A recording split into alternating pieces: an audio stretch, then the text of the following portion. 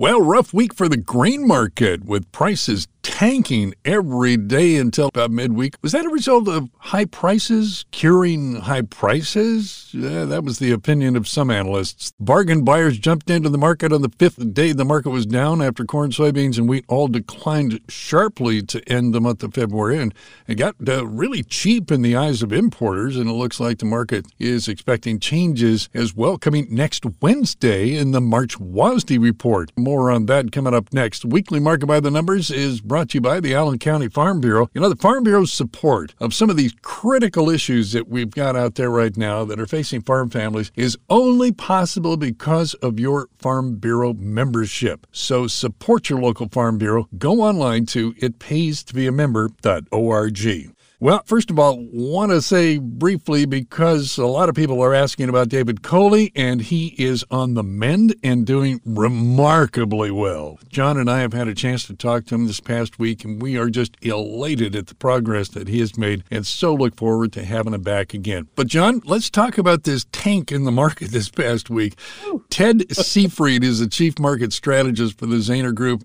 I think he put it really well. He said, we were due for a corrective bounce. And boy, we just crushed support levels to the downside. Wheat hit its lowest level since September 2021. And then, of course, there's a lot of pressure with that with regard to Black Sea and the grain export deal that Russia's saying now they're not sure they want to renew it. But let's talk about corn, soybeans, and yes, wheat, and this whole downside move. What precipitated that? Well, you know, several things precipitated it, Rob. Usually there's something that sets it off, but there's also a lot of other factors involved. And I'd say, number one, part of it's just the weight of the market. Prices were high for a long time, and there was a lot of fund length in the market. Funds were heavily long everything. Yeah. And so, therefore, all you had to do was put a match to it, and then boom, we've had just a horrendous sell-off. And now, what was that spark? Oddly enough, one of the sparks was that ag outlet forum. When the government came out and started projecting these big carryovers for next year, you know, that was obvious, Rob, going into that. You know that in February, they're going to predict trend line or better than trend line yields. And, of course, that corn yield came out 5 bushels above the previous record, which is kind of a surprise. Shocker. I don't know about that one, but, you know, they kind of maybe went a little too far there. But all of a sudden, you're staring at what are comfortable carryovers for next year. And all of a sudden, we're not going higher, so the funds get panicky. They start selling, and then all the bells and whistles go off, and they're selling bills and bills and bills, and here we go. Yeah. You know, we had corn in less than 2 weeks down somewhere in the vicinity of 60 cents, soybeans 75 cents, wheat 75 cents, although you go back a little before then, and on the recent highs, wheat was off over $1 a bushel. And as you just pointed out, it's at its lowest price since September of 2021. This was vicious, Rob. Yeah. This was a nasty downward correction in the marketplace. And what were you saying back in January? Back in January and even back into December, you know, we were looking at this and we were saying, you know, there's a lot of on-farm storage that hadn't been priced yet. And we were telling people in November, and I hate to be the guy that's saying I told you so, but, you know, we were telling you in November and then again in December. And then we told you at the Fort Wayne Farm Show, these prices are so high, there's not a lot of indications that these prices are going to stay that high. There's more indications that they're going to go down, and that's why at the Fort Wayne Farm Show, we were saying, hey, good time to sell a bunch of this right now. Yes, and all that speculative length in there, of course, was scary because you know that if they start coming out, it's going to get pretty ugly. Another negative to help break the market, we've been talking about this, is corn export sales have fallen so far behind. Now,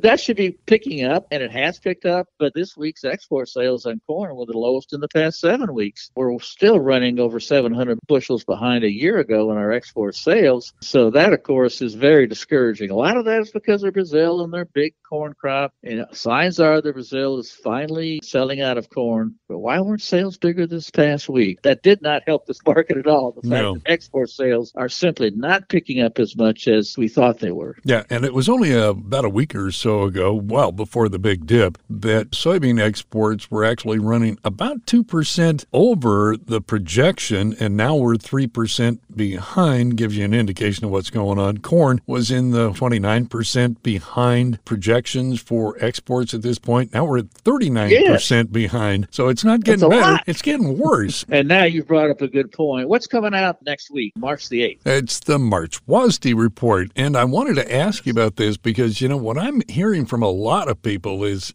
well, of course, you're getting both sides of it, the projections. But a lot of folks are talking about the fact that we're going to get some corrections to the downside in those numbers. Well, that's the fear. That's what I'm looking for. I think the whole market is looking for this on that report on March the 8th, is that they're concerned that the corn export sales are so far behind, they're going to have to make an adjustment, and they're going to have to reduce the projected export sales and therefore add to the carryover. Now, if somebody else could sit here and say, yeah, that might happen, that's probably already in the market. But I don't know. We'll have to wait and see, Rob. But I am fearful that they are going to make an adjustment in the March report. They may wait a little longer, but I don't think they will. Well, a couple of other things before we move on, because I want to talk about some of the projections for South America, Brazil, and Argentina. But from the demand standpoint, when we look at the export sales, obviously that's part of demand. The other part of that you've brought up on a number of different occasions recently, crush, first of all, and second of all, corn for ethanol use. Both of those are factors here. Yeah, they definitely are. January crush came out at 191 million bushels. That's a decent number, but that compares with 189.6, which was the average guess. A little bit better than the average guess, but it was below a year ago. And crush is doing well, but it's starting to slip a little bit. Yeah. Corn for ethanol usage for last week was 444 million bushels. Again, that's above the week before, but it's below the same week of a year ago. And corn for ethanol use is running pretty close to right where it should be to hit the USDA projection. So it's not real bearish in crush on beans and corn, but it's nothing to get excited about either. Yeah, well, one of the things I think that may factor into that at some point, it seems like the move is afoot in Washington, D.C. to try and get this year-round E15 mandate put in place.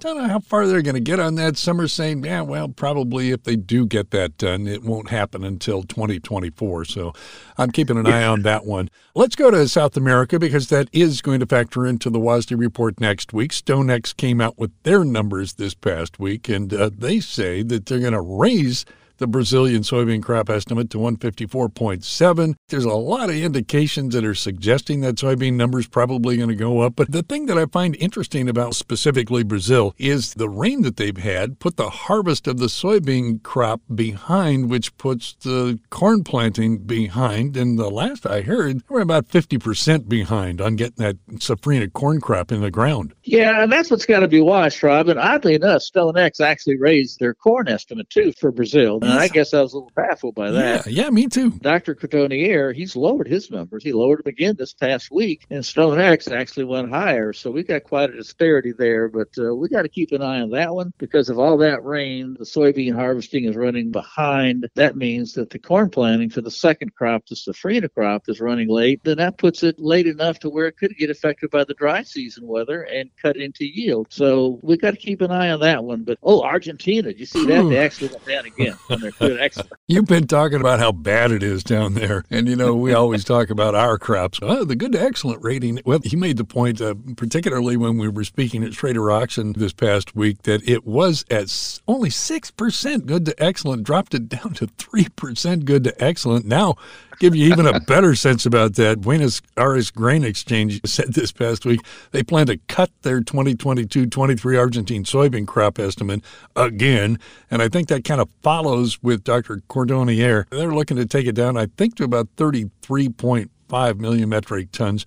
Here's the telling point. In Argentina, that crop is rated 67% poor. That's ugly. This is probably going to be the worst crop in Argentina in a long, long, long time. But remember that this is the worst drought they're having in 60 years. So I guess the question is Argentina even going to have a soybean crop? They've already started talking about importing some soybean from Brazil because they're such big crushers. By the way, the spring crop insurance prices were established. And for our listeners, in case they missed that, the corn price is $5.91. 1, and the soybean price is set at $13.76 a bushel. And ironically, that ratio, corn to bean ratio, is 2.33 to 1, which slightly favors corn planting, but not by very much. Does it favor it to the tune that everybody's talking about, which is 91 and change for corn crop this year? That's a good question, and I'm beginning to think that it's pretty close to break even. And of course, if we have dry weather when we start corn planting, I think that we may not. We'll get an increase in corn planting if the weather's dry, but I'm beginning to think it's not going to be as much as we were talking about at one time, especially when you look at this Argentine soybean crop. And is that at some point going to translate to even higher prices in soybeans when we get into planting season? I don't know. We got to watch that one. Yeah.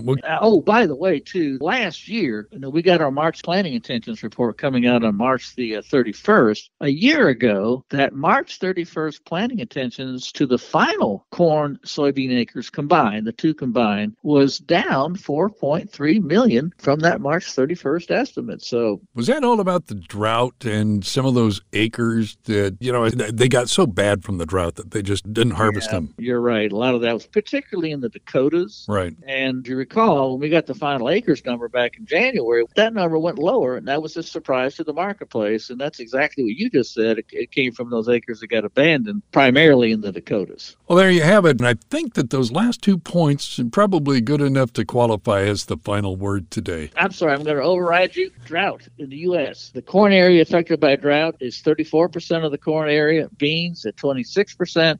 Both of those numbers were down 6% from just last week. So the conditions are getting better. Okay, when you override me, that means you owe me. So just to mark that down. Well, the weekly visit with Coley and Cavanaugh brought to you each week by the Allen County Farm Bureau. And farming has a lot of challenges. And boy, we're talking about a bunch of them in Washington, D.C. right now, like the fight with Biden's EPA over the waters of the U.S. Boy, that is critical for farming. And the Farm Bureau is fully engaged in that, as well as the Farm Bill priorities that, frankly, touch all farmers. The Farm Bureau's efforts to support farming on the state and national level only possible with your Farm Bureau membership. So support your local Farm Bureau with a membership. Go online to it. paystobeamember.org. Podcasts by Federated Media.